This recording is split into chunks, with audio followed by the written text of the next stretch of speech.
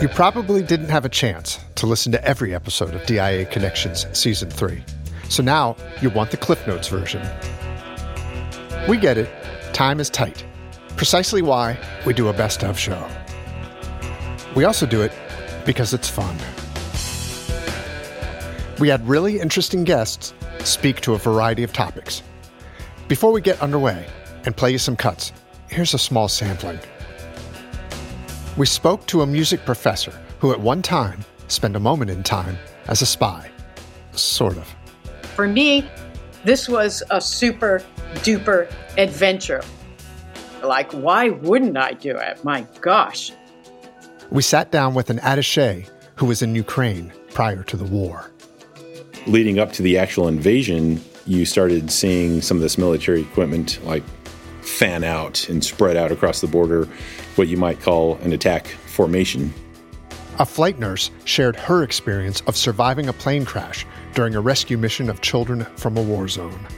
I knew we were going to have a crash landing, and I thought, I am going to live through this to tell this story. And that was just weird because it was like a sudden intuition or knowledge that this plane is going to crash and I am going to live to tell. We talked to a war photographer on the ground in Ukraine who witnessed rocket attacks on innocent civilians. Another round came in that came in closer. I popped up, and then another round came in literally 25 feet from us, and I saw the flash. More than 100 guests on 30 episodes in 3 seasons of DIA Connections, the intelligence community's best podcast. At least, that's what people tell me when I walk down the hall. DIA Connections is available on all your favorite podcast platforms. And if you're a loyal listener, you're going to appreciate this best of episode. You remember when people used to release albums and records? They would always sneak a new song or a live cut into their best of albums. Something for the die-hard fans. Well, rest assured, we've got something new in this show for the DIA Connections fans. And if you're a first-time listener, here's a refresher for you about DIA and DIA Connections. The DIA is the Defense Intelligence Agency, and we're a part of the Department of Defense. Our day job is to analyze the military capabilities and intentions of foreign nations. For the most part, that's pretty obvious. We're trying to keep an eye on how many tanks Putin has left or what his next move might be in Ukraine. But that's not what DIA Connections is all about. DIA Connections is about finding the connections between DIA and everyday life. We talk about the different people and places and things that you might not think would normally intersect with DIA. So thanks for taking the time to listen and learn about the Defense Intelligence Agency. And thanks for joining us for this episode of DIA Connections. And here is the best of Season 3.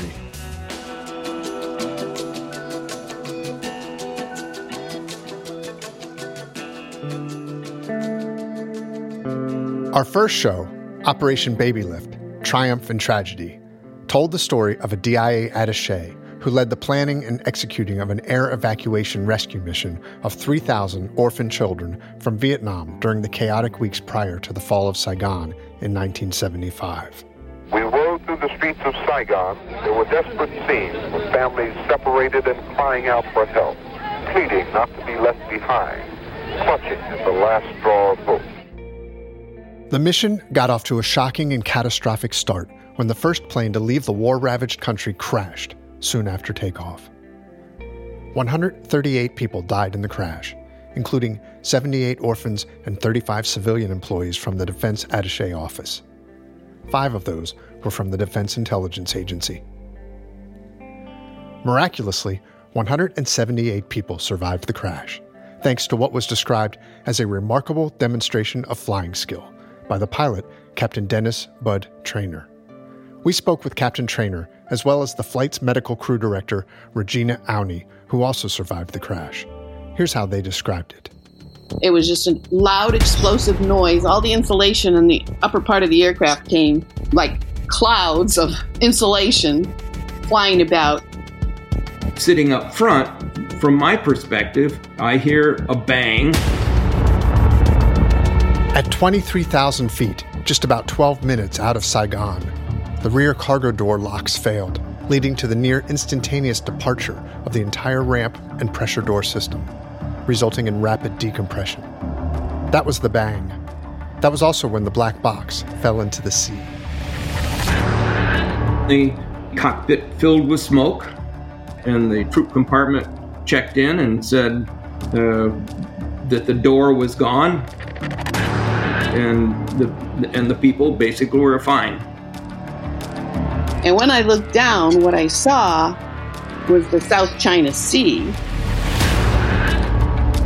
I got to my maximum descent speed, and I started to pull back on the yoke, and nothing was happening, and nothing was happening, nothing was happening.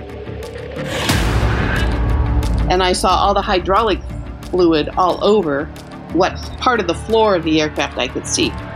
The loadmaster went down and was telling me that the control cables are hanging out the back of the airplane like spaghetti. As I went down, I'm going faster and faster, and I'm pulling back on the yoke, and then finally the airplane started to go back up. We went through the whole troop compartment and re-secured all the children, made sure they were secure. I was planning a long flight back to Saigon. We went through emergency preparation, designated who was going to do what when we finally stopped after we crash landed. I wasn't worried that I was going to die, that I was going to crash. I was going to manage this. It was just one more thing to manage. I knew we were going to have a crash landing, and I thought, I am going to live through this to tell this story. And that was just weird because it was like a sudden intuition or knowledge or what, that it's like, this plane is going to crash and I am going to live to tell.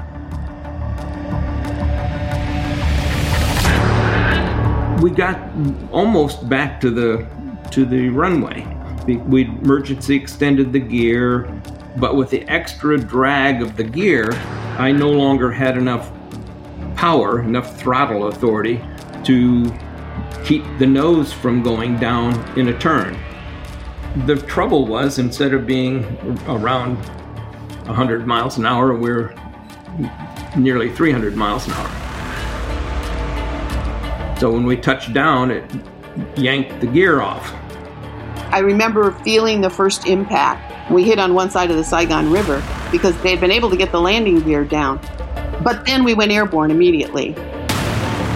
We popped back up in the air, and I said, oh, wait, we're going up in the air.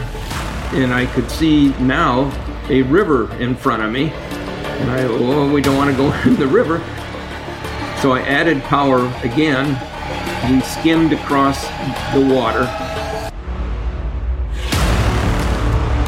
Then when we hit the next time, that was a violent impact because that's where we sheared off the cargo compartment and we became like a little speedboat. That was when I had said goodbye to my wife. As I'm careening down the aisle, I'm feeling my right foot break in several different places. I remember thinking, what am I going to do when we come to a stop? You know, it's going into that, okay, now how do I take care of everybody if we're sitting here in the rice paddies? I came to a stop, and I thought, I'm alive.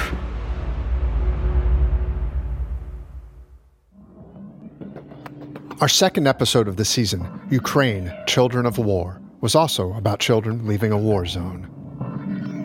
A former DIA teammate, John, told us about his wife, Natalia, who's originally from Ukraine and still has family there. A few months after Russia invaded their country, her 14-year-old nieces were walking home one evening when 2 missiles flew overhead and hit an apartment building down the street. That's when their father determined it was time to leave Ukraine for America. We visited the girls just 1 month after they arrived. Here's an excerpt of the conversation DIA historian Paul Isaacson had with them about that frightening day back in Chortkiev, Ukraine. Their Aunt Natalia is the translator. I understand you had an even more scary experience than just hearing an air raid siren. This happened one night when you were walking. Can you tell us what happened? So basically, it was a typical evening. We were just hanging out, my sister, myself, and my boyfriend. We hang out with some friends before, and we were just going back home. And then I can hear some kind of whistle-like sound.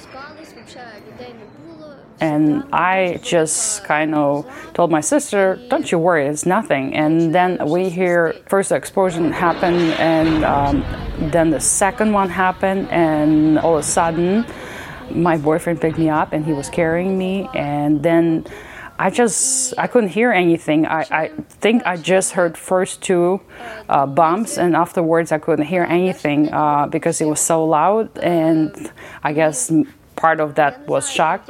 And he just carried me all the way down, and it was quite scary. Did you hear it first, or did you see it first? I heard the explosion first, and I turned around, and then I saw a big ring of fire. It looked like a mushroom shape, but it was giant. And I felt the heat wave, and then all the sound of broken glass. You both have experienced something that almost no American children have ever experienced. Can you try to describe what you were feeling? I thought I was going to die. That was my first thought. Eventually, I accept that thought that I was going to die. There was no other option. I just got scared, and I was not leaving my home. I was staying at home because I was so terrified after everything that happened. And for me, I started appreciating every day that I have with my friends and family. I started appreciating and being thankful for everything that I have and everyone I have in my life. The girls graciously agreed to share their experiences with us just weeks after that traumatic event. Understandably, adjusting to life in their new country was extremely difficult.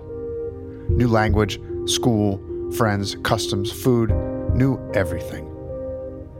Before leaving that day, we asked if it would be okay to check back in with them in a year to see how they were doing. They agreed, and we did. We'll bring you that update later in this episode. Russia's invasion of Ukraine prompted millions to leave for the safety of neighboring countries. But even that was dangerous because civilian escape routes were being targeted by Russian military. President Vladimir Putin said that wasn't the case, but he was lying, and acclaimed war photographer Lindsay Addario had the proof. She was in Ukraine at a bridge being used as a civilian evacuation route. That's where she took a photo that will likely become an indelible image of the war. It appeared on the front page of the March 6th edition of the New York Times. And here's how she described it on our show, Ukraine, Truth Be Told. Another round came in that came in closer. I popped up, and then another round came in literally 25 feet from us, and I saw the flash. I popped up, and everything was very dusty and chaotic, and I couldn't really see what was across the street. There were 4 bodies. I saw immediately sort of the tiny little boots of a child, and I thought, oh my God, I couldn't believe that it was a family. I worked my way around. I took a few photos, thinking to myself, I can't believe what I just witnessed. I have to make these photographs. But of course, I was dying inside because I have 2 children. A mother and her 2 children, and a man who was a church volunteer trying to usher the family to safety, were all killed by Russian mortar fire. As a general practice, the Times doesn't usually publish photos of bodies, especially when they're children. But this time was different. Russian President Vladimir Putin denied that his forces were deliberately targeting civilians, and this photo was evidence that told a different story, the truthful one. But Lindsay still felt the story was incomplete.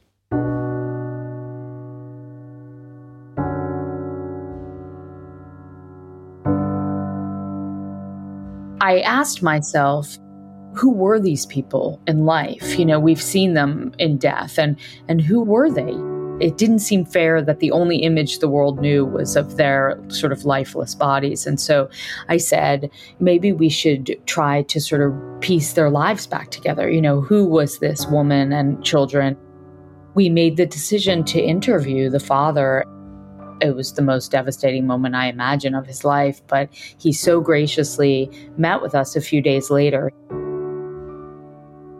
He had been out east taking care of his sick mother. So by the time he came back to Kiev, it was like 3 days later. He sat down with us and told us all about his life and his family and his wife and his children and why he wasn't there, and how he spoke to his wife the night before and was so sorry he couldn't be there to help them get across the bridge. And she sort of joked and said she would be fine. And then he learned about their death, of course.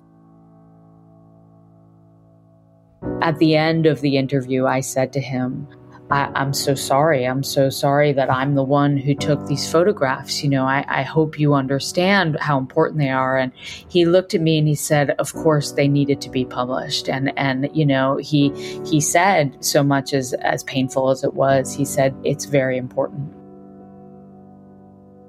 And he understood profoundly the power and the importance of those images, and that it would hopefully show the world that Russia was targeting civilians.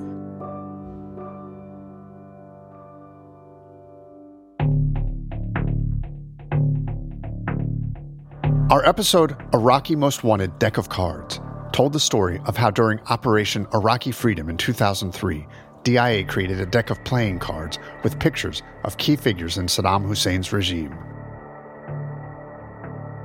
The purpose of the cards was to help troops easily recognize the names and faces from the most wanted list. They were revealed to the world for the first time at a press conference, and they became almost as sought after as the people printed on them. Here's a clip from that show. And this deck of cards is one example of what we provide to soldiers and Marines out in the field, with the faces of the individuals and what their role is. The public unveiling caught everyone by surprise, including Hans' mom back at DIA headquarters. And that's really saying something, since he's the one that came up with the idea in the first place. All of a sudden, I had people running into the room I was in, and they said, Hans, you got to turn on the news. You got to turn on the news. You're on the news. And I'm like, okay, I'm on the news. This may not be good. That's Hans, working in the Middle East Analysis Division at DIA. We'll get back to him shortly, but first, here's how his boss reacted to that press conference. I was at home, and I fell off of my bed when I saw General Brooks raise his hand and show the deck of cards. I was shocked because I'd never thought about a public-facing intelligence product being part of something that, a general officer would show on national TV. I am Deidre Allen Light, and I was the Iraq Division Leadership Team Lead in 2003. Everyone wanted the cards. But of course, it wasn't for themselves. It was for an old Army buddy, or their parents, or a teacher they had in high school. Demand reached a fever pitch, and getting a pack wasn't easy, no matter who you were. Here's Hans, again with Paul Isaacson. So there was a gentleman named George Bush Sr. I guess he used to run something called CIA, and he used to be a president or something. And he had actually called and said he wanted a deck of cards. Well, then it just so happens that his son, George W. Bush, was president at that point. And later that afternoon, every single deck of cards in the entire DIA was rounded up. And George W. was headed to the Pentagon for a meeting. We ended up getting them all together, and I hand-delivered them over to the Pentagon to make sure that not only George W. Bush had a copy of them as the commander-in-chief, but when his father, the former president and director of CIA, who had asked for a copy of them, he also received a copy. I did not know that story. Thank you for sharing that. That is very cool. Hans was a reservist at DIA back when he came up with the idea for the cards. It was an ingenious way to get a job done. That's something we strongly encourage from potential officers. And you don't need to have military experience or a degree in math or engineering or political science to be a part of the DIA team. Music majors are welcome too. Yes, music majors. That's what attracted us to this next story. We call it Sax and the Spy. The saxophonist is Meryl Goldberg. She was also the spy. Here's the setup to that show. What if I told you it's 1985? You're 25 years old, and you just graduated from the prestigious New England Conservatory of Music. Your music of choice is called klezmer. That's what's playing now in the background. It's a type of Jewish folk music.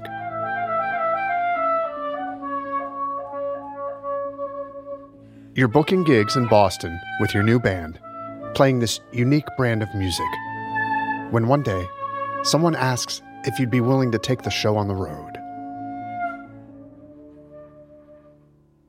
He wants you to go behind the Iron Curtain into the Soviet Union. Figure out a way to locate a group of musicians called the Phantom Orchestra. Get their very valuable personal information, and then smuggle it back into the United States. In all likelihood, you're going to be searched by the KGB, and followed by the KGB, interrogated by the KGB, detained by the KGB, and arrested by the KGB. Now, would that be something you'd be interested in doing? Probably not, but we spoke with someone who was. For me, this was a super duper adventure. Like, why wouldn't I do it? My gosh.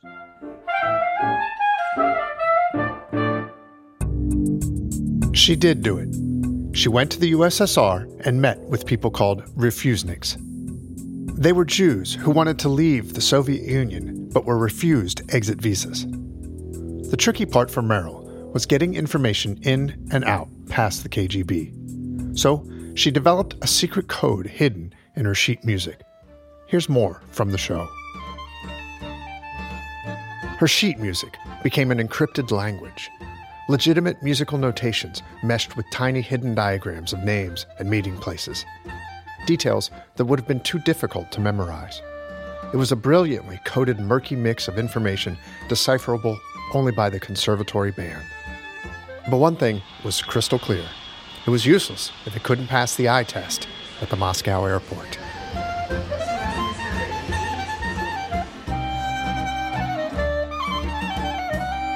You have given your enthusiastic 100% yes to this trip. You've got this plan. You know, at some point, did you think, gosh, this is really spy stuff here? Did you get any training before you left? Yeah, so we had some training. If we're asked some questions, never lie, but never give up any information. Be firm, be confident. But what happened to us was something that, no, we weren't trained for, and I think quite unexpected. They took us into a back room with 3 very big men, started screaming at us in Russian. They were asked what the purpose of their trip was, and if they knew anyone in the Soviet Union, and what relatives they'd be visiting. Bad cop, good cop, good cop, bad cop. One guy was screaming and yelling at us and banging on the table. The interrogation lasted 3 hours. Father's occupation, mother's name. Are you members of a political group trying to undermine the Soviet government? That was a moment of real, like, oh my God, we are in it. I tell you, they went through every single thing. They, makeup they opened up. It was crazy how thoroughly they searched our stuff. They went through every single page of my manuscript book, looking page by page by page, and then they handed it right back to me, which was incredible. Merrill's musical expertise was instrumental, pun intended, to the mission's success. She helped bring much-needed worldwide attention to the plight of Soviet Jews.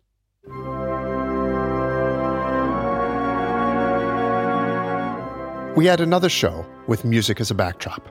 It was called The Last Monday in May. On this episode, the instrument was the bugle, and the sound was the eloquent and haunting melody that evokes so much emotion. The most easily recognizable military bugle call, and that's taps. Of all the days on the calendar, one of the most meaningful for us at the Defense Intelligence Agency is Memorial Day.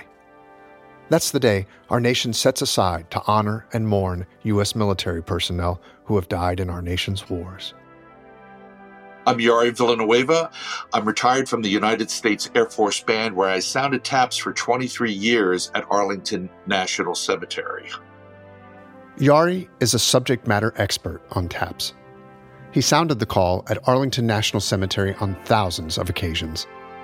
He knows better than anyone when the 24 notes are played to perfection and when it's not. He told us about when the entire world heard imperfection at the most inopportune time. The call that was heard by more people around the world than any other was the call that was sounded on November 25th, 1963 at Arlington for the funeral of President John F. Kennedy. And that was sounded by Army bugler Keith Clark. These are the bagpipes of the U.S. Air Force Bagpipe Contingent, sounding off as the casket is removed from the hearse. When President Kennedy was assassinated, he was actually at home, and his first thought was, holy cow, I might get that call. By protocol, since Kennedy had served in the Navy, it should have been a Navy firing party and a Navy bugler that would perform those honors for the president. Because of the president's unexpected assassination, the military district of Washington was sort of caught off guard. There was really no plans for this. And then Mrs. Kennedy surprised them all by saying, I want my funeral to be like Lincoln's funeral. On Sunday night, late, just before the funeral on Monday the 25th, they had one of the final meetings planning out the ceremony at the grave when somebody raised his hand and said, who's providing the firing party and the bugler? And everyone looked at each other like, oh my gosh, we forgot. So Keith Clark receives a phone call like 2 o'clock in the morning on that Monday morning from his commander saying, you're the bugler.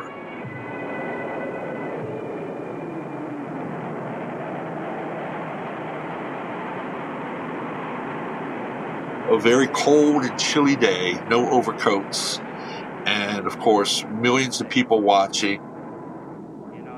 The body bearers brought the casket up, put it down. In the name of the Father, and of the Son, and of the Holy Ghost, let us pray. Oh God, through whose mercy they had the short service, and then came his moment to sound taps.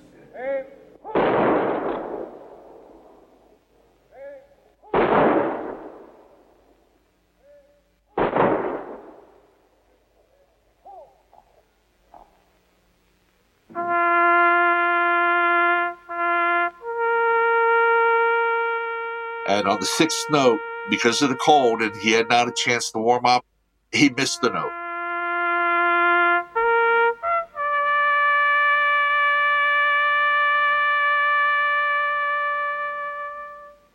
Plain and simple. It happens to all of us. You know, sometimes you're playing a perfect taps and all of a sudden one note gets away from you. It was worldwide. And immediately people all knew about that note.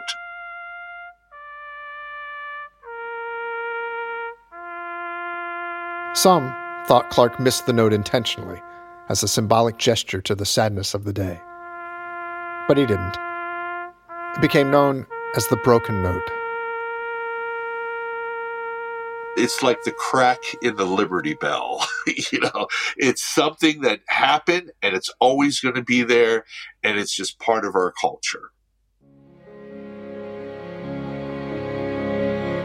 Earlier, we told you about two young ladies who lived through a rocket attack on their hometown of Chortkiev, Ukraine. After that traumatizing event, their father seized on an opportunity to join family already living in America.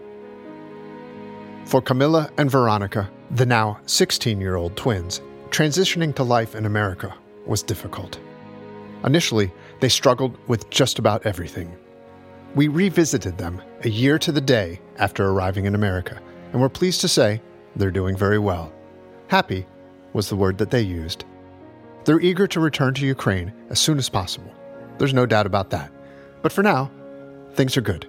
And we're glad they were willing to speak to us again and share some of their thoughts and interesting observations from the past year. One of the first things we asked was if they paid close attention to news from Ukraine. And since English is still a work in progress, they preferred to speak Ukrainian in order to express themselves better.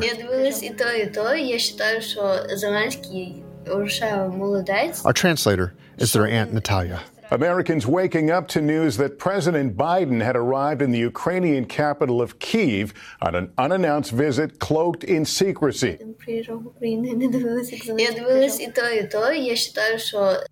Nika mentioned that it's just incredible.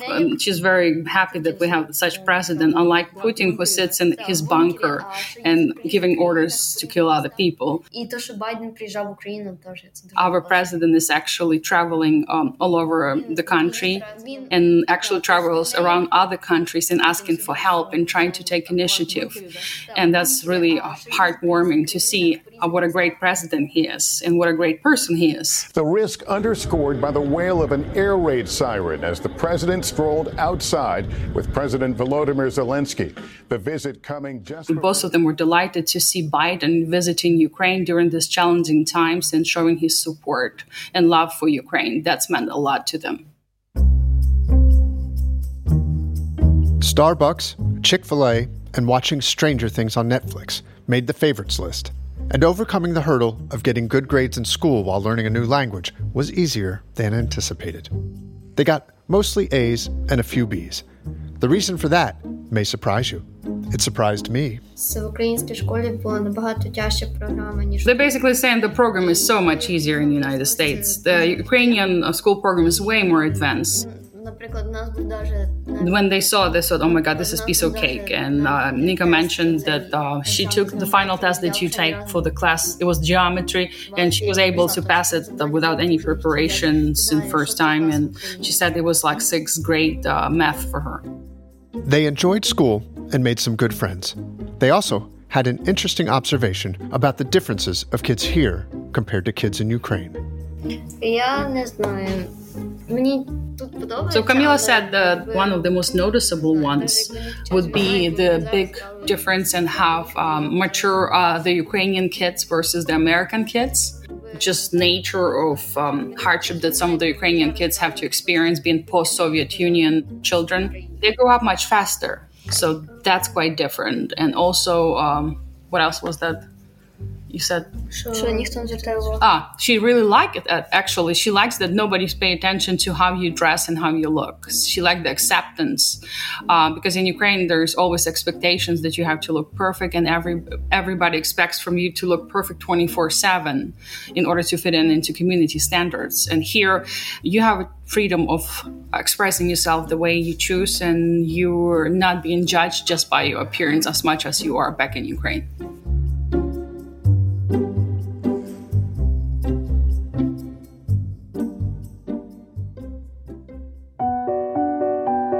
On that same episode, we also spoke with a child psychologist about the war's impact on children.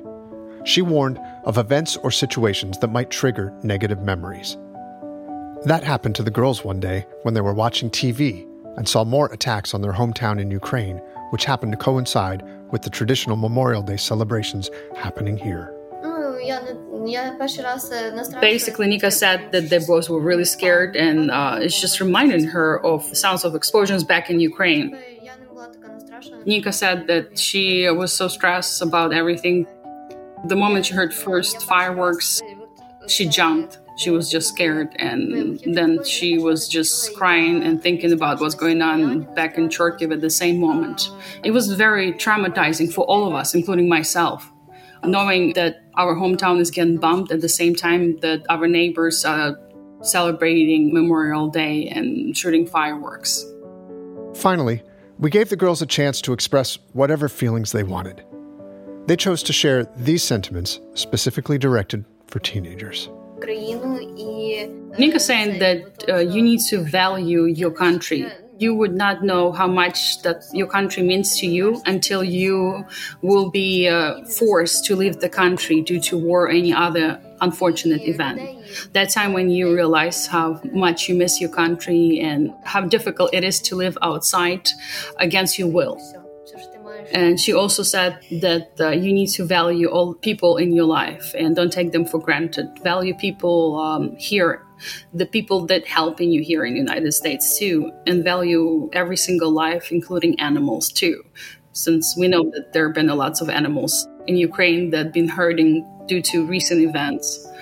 So she's just saying, be grateful for a peaceful sky underneath your homeland, and be grateful for every single person and animal and creature in your life.